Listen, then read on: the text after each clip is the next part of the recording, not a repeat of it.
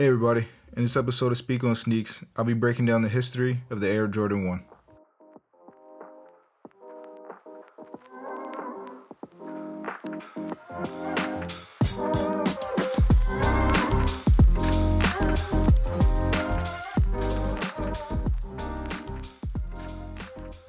Hey everybody, in this episode of Speak on Sneaks, I'll be breaking down the history of the Air Jordan 1 in my first episode of the History of series. With this new series, I'll be breaking down the history of some of my favorite silhouettes, some of the most famous sneakers in sneaker culture and pop culture to this day. And I decided to start off with a shoe that everyone should be familiar with, the Air Jordan 1. So, allow me to set the scene. The year is 1984. At the time, Jordan just finished his third year at North Carolina. In his first season, he averaged 13.5 points, his second season 20, and his third 19.5, and he served as a starter for all 101 games that he's played.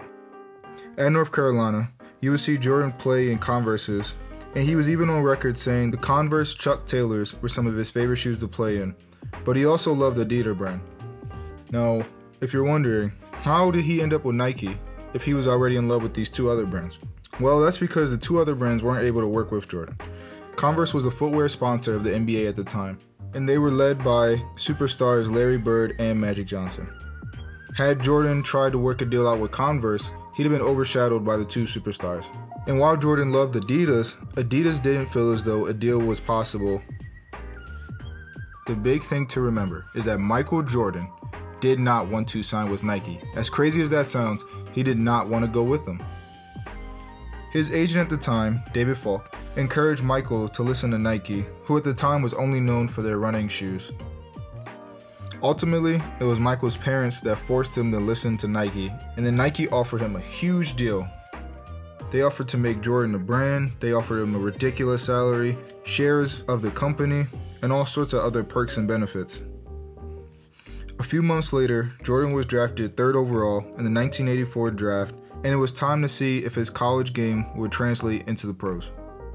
At the time, Peter Moore was the lead designer for the Air Jordan 1, but it wasn't ready by the time the 1984-85 season kicked off. So, Nike ended up having Jordan play in a pair of Air Ships. Now, personally, I feel as though the creativity back then was kind of weak.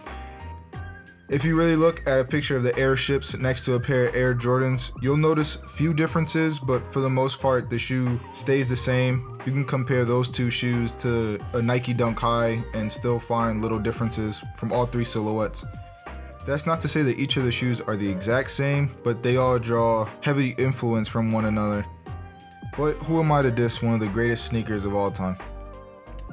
As I said, Jordan started the 1984-85 season in a pair of Air Ships, specifically the Band colorway. And for those of you that don't know, the Band colorway, also known as the Bread colorway, was a black and red Air Ship, not an Air Jordan, as we just established. Now, why was this black and red sneaker banned, or given the banned name? Well, that was because at the time, the black and red sneaker went against the NBA's 51% rule. Now, the 51% rule was the NBA's rule that forced players to have a 51% white sneaker that was accented by the team's colors. And as I said to you, a black and red sneaker isn't exactly matching the Chicago Bulls' white and red color scheme. This led to the NBA fining Michael Jordan $5,000 for each game that he wore the band kicks. Although the NBA was fining Jordan, Nike was backing their athlete and paying his fine at the time. They seen it as free advertising and publicity, as the continuous fines drew everyone's attention. Since the Air Ship looked like the Jordan 1, it made fans think that it was his first signature shoe, and thus led to instant sellouts when the shoe was released that November. It also helped that he played full 82 games and averaged over 28 points. When Jordan signed Nike's deal initially, Nike had only planned to make $3 or $4 million worth of sales. But in the first year, Nike made over $120 million of sales alone on the Air Jordan 1. Everyone wanted to be like Mike. Now, we're treated to regular releases of the Air Jordan 1, whether it's in the low, mid, high, or even 85 cut at this point. It just goes to show you that everybody is still trying to be just like Mike. And this was the history of the Air Jordan 1. Thank you guys for tuning into this episode of Speak on Sneaks. And until next time, guys, peace out.